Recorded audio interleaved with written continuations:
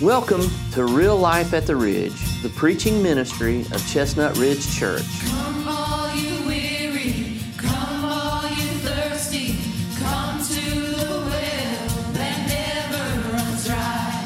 Drink of the water, come and thirst no more. Come all you sinners, come find His mercy. Come to the table, He will satisfy. Taste of His goodness, find what you're looking for. For God so loved the world that He gave us His one and only Son to save us. Whoever believes in Him will live forever. Wow. And it's great to be with you this morning. I'm just excited. I stay excited about what is going on around this place. I really do. I'm thankful to just have a glimpse from God of what He wants to do. I can't even imagine what He truly wants to do in us, but I'm excited to just have a glimpse of what He wants to do in and through us. And so I say again, God's working some amazing things. I keep telling you about this. There's another, I told you there's more babies coming. There's another one born this week. So that's one a week for the last 2 weeks. I don't know if next week might be the next one coming, but there is another one coming. So if anybody wants to donate, we need some more rockers in the nursery. And if you want to volunteer, we need more rockers to sit in the rockers too. So, but isn't that a great problem to have? Yeah, I mean, I think that's a phenomenal problem to have. And so I guess we don't look at it so much as a problem, but a blessing and a challenge. So I'd ask you this morning, if you would turn back in your Bibles to Ephesians chapter 2. In Ephesians chapter 2, we're going to just look at a few thoughts this morning about this whole plan that God has laid out for us that we started talking about last week, and the execution of that plan. I told you we're stepping into application, and we're going to be hard into application. So today I'm looking at as the very, very first step of application. God has a plan. We have to ourselves plan our lives into His will. And so what is the best way to start a plan? And God actually has this prescribed in His Word. It's so beautiful. But we need to take a look back before we press forward. I've not made a lot of great plans, but I have tried to plan some things, and I'm sure many folks have tried to plan certain things. But even if you were just going on vacation, and you look back and go, you know what? We will never go there again because of the experience we had. Anybody ever had one of those times? Or maybe we'll never go there at this time of the year again. So looking back is not a bad thing. As a matter of fact, studying history enables us to develop a better understanding of historical events, and that helps us better plan for future events. Listen to the scriptures. And so I'm going to start again, verse 1. I want to read through, but when we get down to verse 11, start paying great attention to those verses. In verse 1, I'm going to ask you to stand with me, if you would, while we read Ephesians chapter 2, verses 1 through 19. And you He made alive who were dead in trespasses and sins, in which you once walked according to the course of this world, according to the prince of the power of the air, the spirit who now works in the sons of disobedience, among whom also we all once conducted ourselves in the lust of our flesh, fulfilling the desires of the flesh and of the mind, were by nature children of wrath, just as the others. But God, who is rich in mercy because of His great love with which He loved us, even when we were dead in trespasses, made us alive together with Christ. By grace you have been saved, raised us up together, made us sit together in the heavenly places in Christ Jesus, that in the ages to come He might show His exceeding the exceeding riches of his grace in his kindness toward us in Christ Jesus. For by grace you have been saved through faith, that not of yourselves it is the gift of God, not of works, lest anyone should boast. For we are his workmanship, created in Christ Jesus for good works, which God prepared beforehand that we should walk in him. And now watch verse 11. He says, therefore, remember that you once Gentiles in the flesh, who are called uncircumcision by what is called the circumcision made in the flesh by hands, that at that time you were without Christ, being aliens from the commonwealth of Israel, strangers from the covenants of promise, having no hope and without God in the world. But now in Christ Jesus, you who were afar off have been brought near by the blood of Christ. For he himself is our peace, who has made both one and has broken down the middle wall of separation, having abolished in his flesh the enmity or the war, that is, the law of commandments contained in ordinances, so as to create in himself one new man from the two, thus making peace, and that he might reconcile them both to God in one body through the cross, thereby putting to death the enmity. And he came and preached peace to you who were afar off, and to those who were near, for through him we both have access by one Spirit to the Father. Now therefore you are no longer strangers and foreigners, but fellow citizens with the saints and members of the household of God. Father, would you please take your word this morning? Teach us a little bit about our yesterdays. It may even possibly could be that somebody's future starts today. But for those of us that are saved today, no matter how long we have been saved, God, would you take us back so that we can go forward in Christ's name? Amen. And you can be seated. So I believe that God even teaches us here in verse 11. He says, therefore, remember. Now, that's enough to ponder on for just a moment right there. That means to take a look back, to recall something from the past. And so he says that we are to remember that we were once Gentiles in the flesh who are called uncircumcision by what is called the circumcision made in the flesh by hands. Did you know that before Christ in your life, Christ in my life, that we were socially divided? We were social. That's a big word today, isn't it? Social division, social justice. That you and I, at one time, as Christians, and this may come as a surprise to some Christians, but that's why we're talking about it this morning. That if we look back, if you're a child of God, there was a time when you were socially divided, just as they were in that day and time. Did you know there's always been division among people? Always.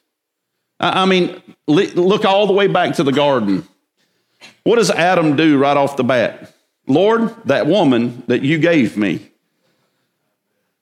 Yeah, that woman that you gave me. And then here we got Cain and Abel, and we just go right on down through history, and we land in Ephesians chapter 2, and we find that in Ephesians chapter 2, if we take the whole scope of what's going on there, there's a lot of division going on, a lot of social division. There are Jews and Gentiles that do not care anything for each other. There are Jewish men and Jewish women, and the Jewish men treat the Jewish women as if they were, well, less than they should have been treated. You've got Greeks that think that if you're not a Greek, that everybody else on the face of the planet is a barbarian. And so you've got all of this social division that's going on. That's not something that's new. Social division is not limited to skin color. I just want to get that out there. You can go into a lot of communities and you'll find that the demographics will divide you socially. Economics divide us socially. I mean, there's so many things that divide us socially, but don't forget that as a child of God, before Christ, that was a truth. But in Christ, that is no longer true.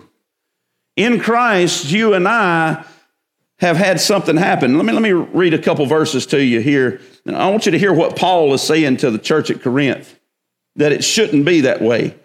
In verses 1 through 3 of 1 Corinthians chapter 3, he says, "And I, brethren, could not speak to you as to spiritual people, but as to carnal, as to natural men, as to babes in Christ. I fed you with milk and not with solid food, for until now you were not able to receive it. And even now you are still not able, for you are still carnal. For where there are envy, strife, and divisions among you, are you not carnal and behaving like mere men?" That's a strong indictment, isn't it? I mean, when you think about it, that is a huge indictment that Christ, and we'll get more into this whole breaking down the middle wall of separation and stuff as we walk in, but don't miss the fact that even in our natural lives, that what Christ has done for us and in us and is doing through us, he has taken away our right to be divided, especially within the church house. You and I within the church house, there should be no divisions among brothers and sisters in Christ. I mean, we're going to get into spiritual things, but even into entering into those spiritual things, that there should be no division in Christ. That there is just one man that God has made. He's made it from multiple, but he has brought us to one place. The Jewish people, when you think about what they did, it kind of reminds us what it can easily happen within the church. When God set the covenant with the Jewish people, he set them apart for a particular reason. He wanted the rest of the world to know that there was a people that was separated unto him. And they took that and turned it to their advantages to benefit them.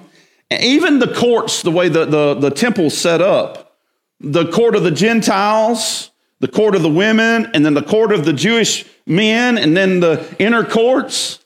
When Jesus ran the money changers out of the temple, it was because they had perverted what God had set up as a witnessing tool. That the Gentiles were to be able to come close in, with not as close as the Jews were, but to come close in so that they might see that God had a people separated out to himself. Isn't it amazing in church life? Isn't it amazing in church life that we can be so segregated, even amongst ourselves? Even if there's a church that has all people in it of the same tone of skin, we can think that we're better than somebody else. We can be envious of other people and what they may have. And we can be so divided. As a matter of fact, it's often been said it's the most divided hour in the United States of America. It's 11 o'clock on Sunday morning. I know this to be a true story. I've spoken to firsthand people when it happened, but I won't name names. There was a church that was running a busing, like outreach, going out and picking kids up. And they were bringing these kids in. I want you to listen to this. These are people that profess to be Christians. They went and picked them up, brought them to church. Well, glory be, just so happens that some of the kids wanted to get involved with what's going on at the church. One of the kids in particular wanted to sing in the choir. You know what they did? They shut the busing ministry down because they wouldn't go let him sing in the choir. Now, we look at that and we go, oh, that's horrible, preacher. How many times have you ever looked down your nose at anybody? In God's house. Here. You never know who God might bring through that door. You have no right to choose who comes in that door. It's his house. He not only owns the property, He owns the people that sit in it at this moment. And see, that's what Paul's getting across. That you who once were aliens, he has brought you and brought me near by the blood of Jesus Christ, not because of anything that you and I could ever bring to the table. Listen to what he says in the previous verses. Don't forget that you were once children of wrath, just as the others. We were not born with some birthright to Christianity. You and I have been saved. If we're saved, we've been saved by the amazing grace of Almighty God. Somebody asked me not long ago, preacher, would these people here be welcome to come into the church? And I said, the day that somebody's not welcome unless there is a serious situation where somebody's safety is in danger or somebody's inappropriately exposing themselves. If somebody's not able to come in that door, that'll be the day that I leave. The day that the church decides that somebody's not worthy to hear the gospel of Jesus Christ and to have him radically transform their lives. That's the day I dust my feet off. Because I look in my own life and I see what God's trying to remind us of. He said, remember that when you go on mission, you have to go on mission understanding that you can't pick and choose where you go. You can't pick and choose who you talk to. You can't pick and choose who you share the gospel with. If it's his plan, his will. I have friends on the other side of the spectrum that try to stack the deck, and they're just as wrong as anybody else. They purposely go out, and they're going to integrate the church. And I go, you're wrong. When will we say, God, where would you have us go? God, what would you have us do?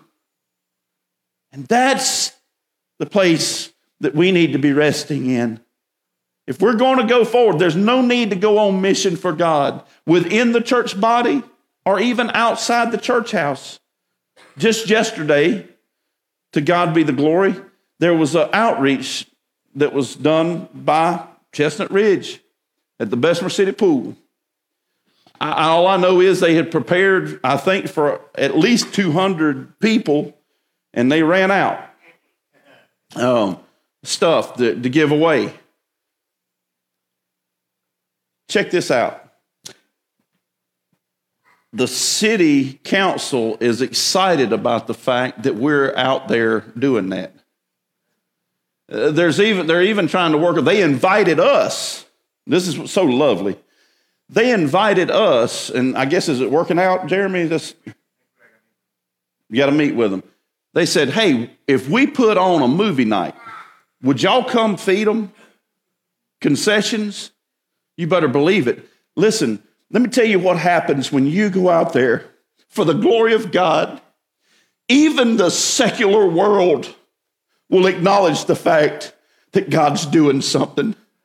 For them to invite us in, I know there's Christian folks in those positions and stuff, but it ain't as easy to get that stuff to happen as you think it is.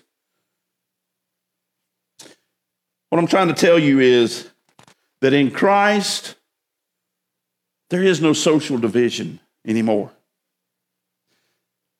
Before Christ, we were spiritually divided. Before Christ, we were spiritually divided. I want to read a few more verses. He says, therefore, remember that you, once Gentiles in the flesh, who are called uncircumcision, by what is called the circumcision made in the flesh by hands, that at that time you were without Christ, being aliens from the commonwealth of Israel and strangers from the covenants of promise, having no hope, without God in the world. That we were at one time, you and I, if you're saved today, at one time, you and I were spiritually divided. In other words, there's two groups of people in this world when it comes to spiritual and non-spiritual. I've shared this with you, that when God instituted the covenant with Abraham, he had Abraham earmark them out as a separate people, his people. And that everybody else was of the Gentiles, and you and I were Gentiles in the flesh, but God has taken and broken down the middle wall of separation. Now he has made in us a spiritual people. We were not of the covenant. And so in life, there are two types of people. There are the people that are covenant people, people that God has saved, and then there are lost people.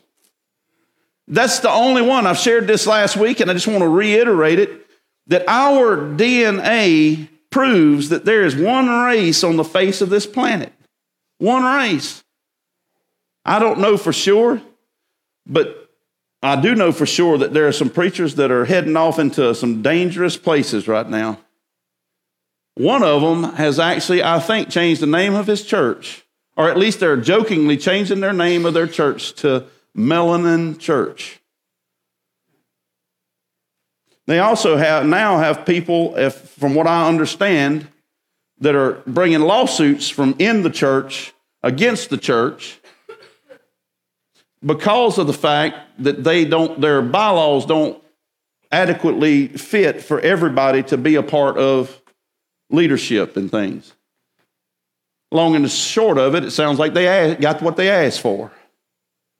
What I'm trying to tell you is you and I have got to get past in this world the whole idea that division on this earth is anything more than just what I told you, that there are saved people and there are lost people.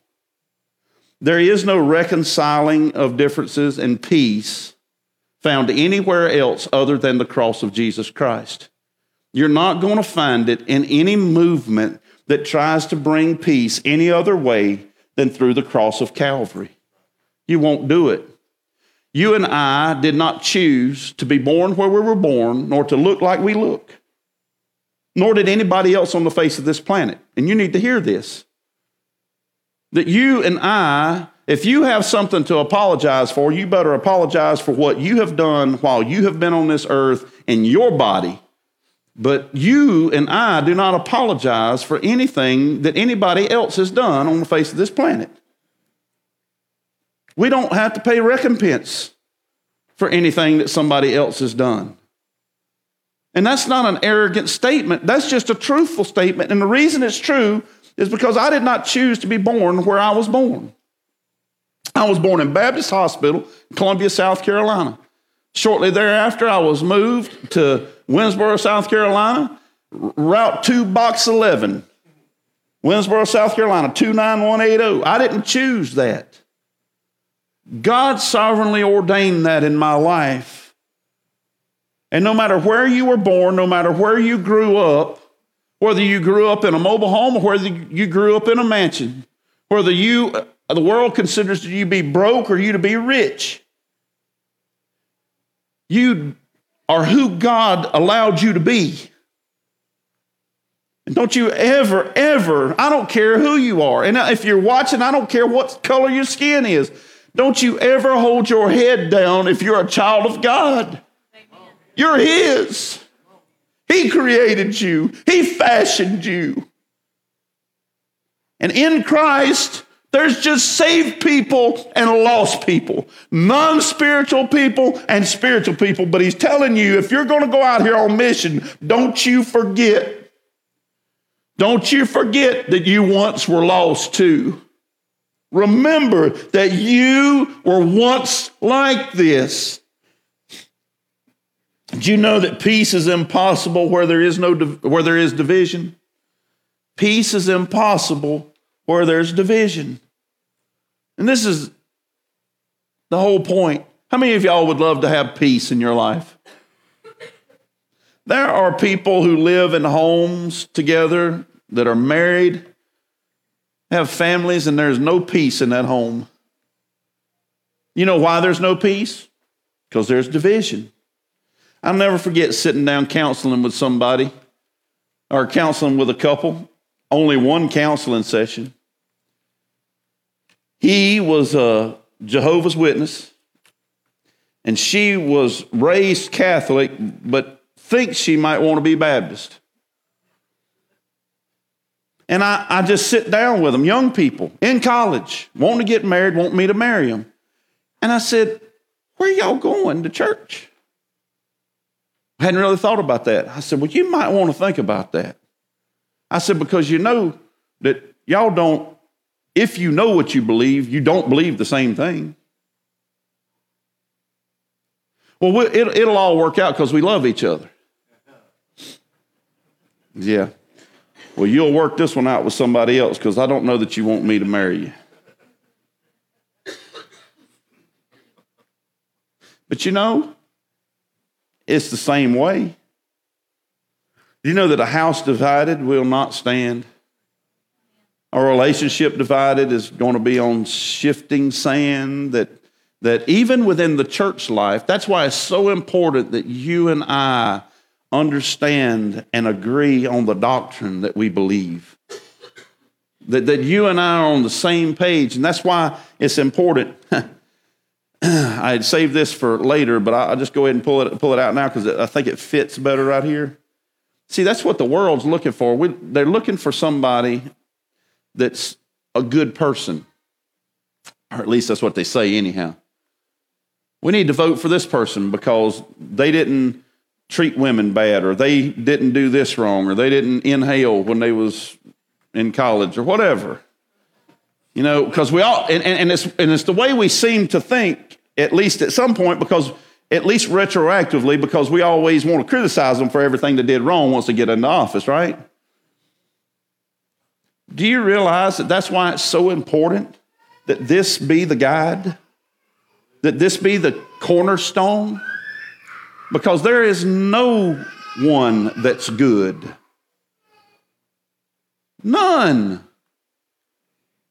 But there is a man named Jesus.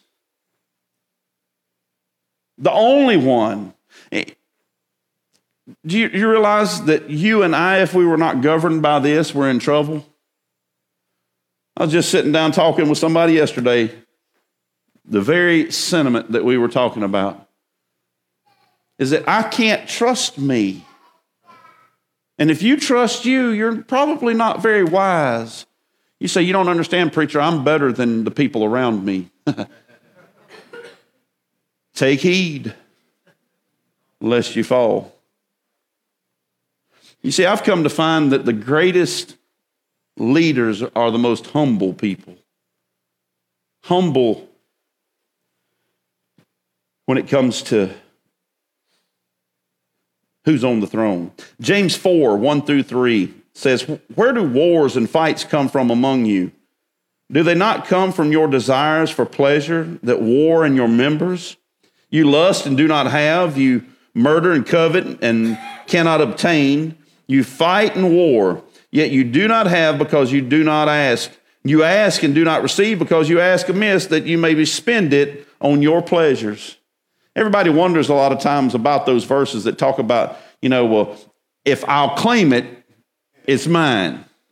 And stuff like all that line of thinking. I have to quote Kenneth Writings because it's the best I've ever heard. When the sheep wants what the shepherd wants it to have, it will always have what it wants. And our greatest conflict in our lives for peace is us wanting what God wants and not what we want. Do you know that, I'm going to move on here to finish some things up. Christ destroyed the dividing wall through his death. I'm going to read a few verses while you get that. Christ destroyed the dividing wall through his death. In verse 12 again, that at that time you were without Christ, being aliens from the commonwealth of Israel, strangers from the covenants of promise, having no hope, without God in the world. But now in Christ Jesus, you who once were afar off have been brought near by the blood of Christ. For he himself is our peace, who has made both one and has broken down the middle wall of separation, having abolished in his flesh the enmity or the war, that is the law of commandments contained in ordinances, so as to create in himself one new man from the two, thus making peace, and that he might reconcile them both to God in one body through the cross, thereby putting to death the enmity. That Christ Jesus, he took away all of the courts. There is no Gentile court. There is no women's court. There is no Jewish men's court. Everybody in Christ Jesus has access to God. That we can come boldly before the throne of grace. Isn't that awesome? That we once were afar off, away from him. And now he invites us because of the blood of Jesus Christ, because Christ has taken down the separation now. And you and I, you have just as much access to God as I do. It turns my stomach biblically when I think about the priesthood within the Catholic Church. As if I've got to come to some priest to be able to get to God. When the scriptures themselves tell me that if I am one of his children, he beckons me to come unto him. All who labor and are heavy laden. He didn't say come to a priest so that a priest might come. I have a priest. His name's Jesus Christ. He's my great high priest. And he's forever interceding on my behalf.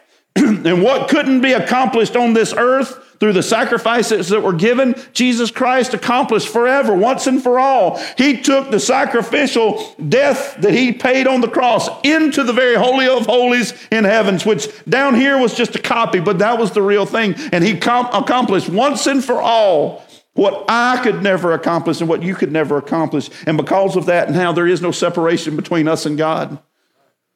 And he has us to just, call upon him.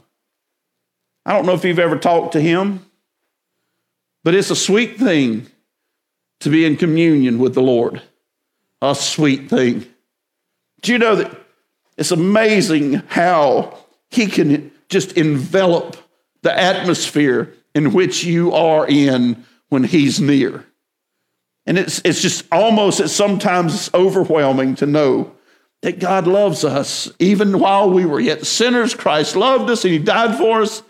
And he's trying to remind us that if we're going to go on mission for him, we have to pay attention to what things were like so that we know how to accurately go out here.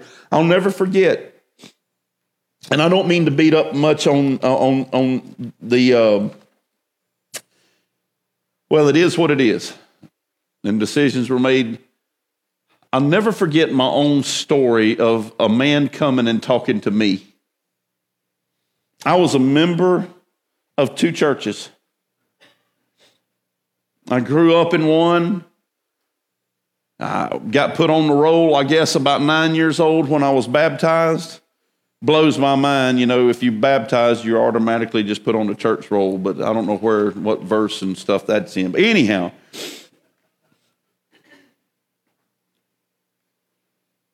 I lived about, what would you say, Christy, from this wall to that wall from my grandmama, from Mama? Might have been closer than that. I would watch people come visit her as she got older. I'd see some folks pull up from the church, the preacher and different folks pull up. They had to pass my door to get to her door. Now, like I say, God may not have led them there. But it just stands out in my mind. I remember it so distinctly.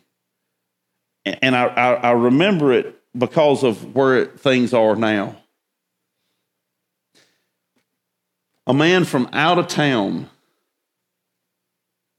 somebody that wasn't from our area, came knocked on my door.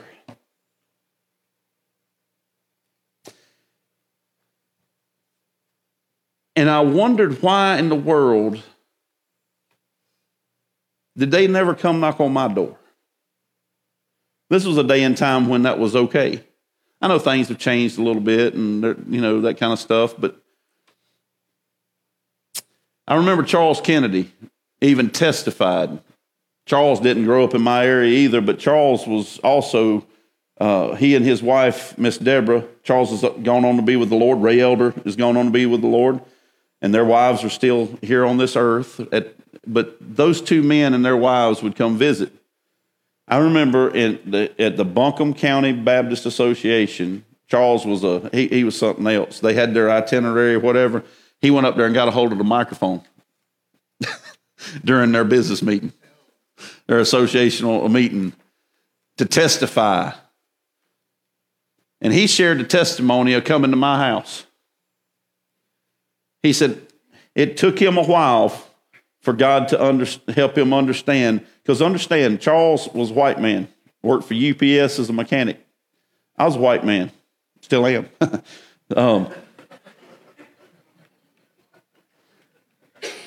So it wasn't like that Charles was coming to somebody's house of a different color than him. Charles lived in a nice house. Charles made good money, took care of his money, lived in a nice house.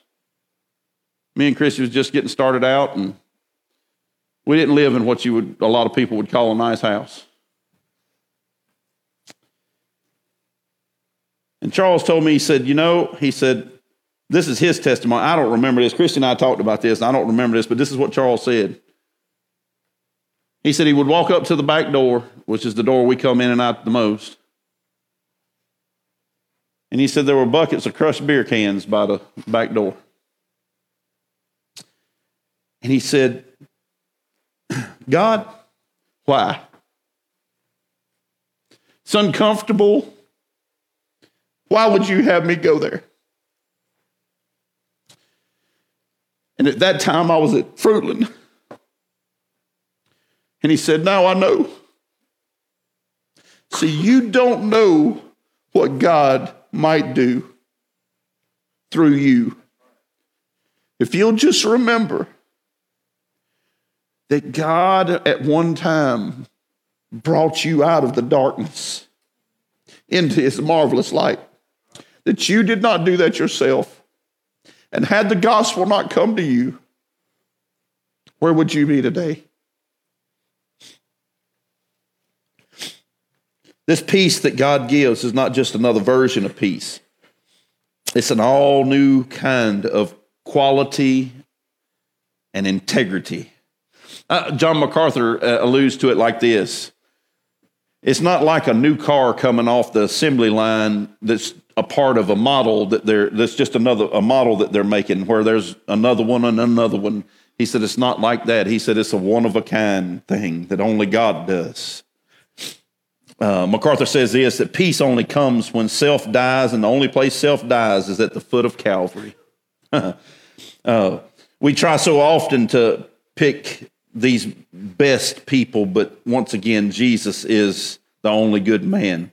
Could it be, and this is just in closing here, I want to read let me read these verses because this is good just to hear these verses. Verse 17, and he came and preached peace to you who were afar off and to those who were near. For through him we both have access by one Spirit to the Father.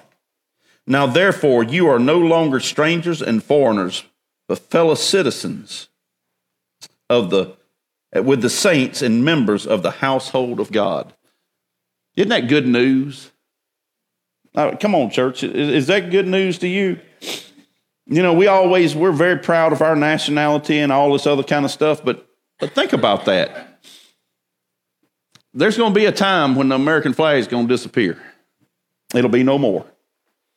There's going to be a time when you won't hear the national anthem. We won't have those things because when we get with him, our allegiance will fully be directed toward his kingdom. That we who are far off, now at that time we will truly be brought into the light of being near. So could it be that we're on the throne instead of on our knees at the cross in our lives, our own personal lives? I think these are some things to ponder. When we get ready to go out and to witness to people, when we outreach, when we inreach to each other, I think it's good for us to have the humility to know that God has brought us from somewhere. Let me ask you this, and this is your litmus test to take with you. Can you trend change in your life because of what Christ has done? We trending, Lord, you can't hardly trend nothing right now with the way things are turned upside down. But in church life, we try to trend stuff. We always typically know that summertime, people are going to go on vacation, so there's a chance that offerings are going to drop because people are going to spend their money going on vacations and forget about God's kingdom work and stuff. That's sad to think, but that's just the truth. It's just the truth. Now, I can be honest and say this. I am very thankful to serve at an extremely faithful church. I mean, God, I'm just thankful for so many folks that are so faithful here. And we trend a lot of other things, you know. It's like, well, we know that in September, the attendance will kind of come back up. Why? Because of vacation, and we'll kind of be over with. And plus people, normally that's true. We don't know that it's going to be true this go around because we just don't know anything because of COVID hardly anymore. But in your life, is there a trend? Is there a pattern? Is there something that you can look at and say, you know, I don't look at people differently like I used to. I just see souls. Do you know that that's what we're in the business of? Is souls. I really don't care. Red, yellow, blue, black, white, green, I don't care. If they're a human being walking around on the face of this earth, Jesus Christ died on Calvary's cross to save them. It's about people. That's why that we're doing some things in the balcony to renovate. That's why we added on up here. It's because of people. If it wasn't because of people, I sure wouldn't be doing it just to be doing it. We want to make room for people because we believe that God wants to save more folks, and He's going to. As a matter of fact, when Peter preached in Acts, and as many as the Lord our God shall call. Last time I checked, He's still calling. Just text one of my pastor friends last night. And no, he said, we've had 7 saved in the last 3 months. I said, go get them, brother. Go get them, man. And by God's grace, God is going to allow us the opportunity to see His hand at work. And that's what it's all about, folks. People, you. That the person you're sitting beside is important to God. And should be important to us, right? That we should care for them. I just sitting here thinking from a pastoral standpoint, some folks that we have had the privilege of doing church with for a good number of years. Now they've come to a different stage in life. Brenda Dover. Miss Brenda is at rehab right this minute after having surgery. Her daughter texted me last night. One of the daughters texted me last night and said, hey, just wanted to let you know an update so that if anybody wants to come see them, it'd be great, be encouraging to them and all. Daddy's at home, mama's at the rehab and all, and them two are, they miserable when they're apart. Reason I say that is that you and I as a church family have a responsibility to go love on them and to encourage them and strengthen them. I can tell you this, you wouldn't have seats to sit in or a building to be in if it wasn't for some of those people. You know? But they had a mindset of the fact that people were important, that people mattered.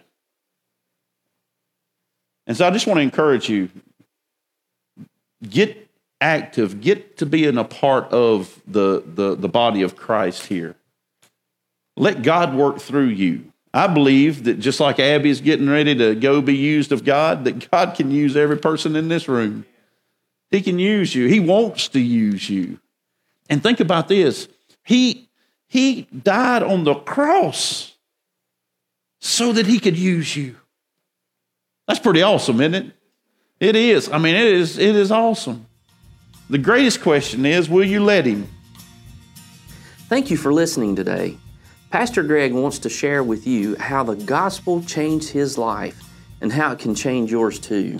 You know, Tim, it was the gospel that saved me. I'll never forget when Ray Elder came into my life. God put him there, and he shared the truth of the gospel with me, that I was a sinner, that Christ died for my sins.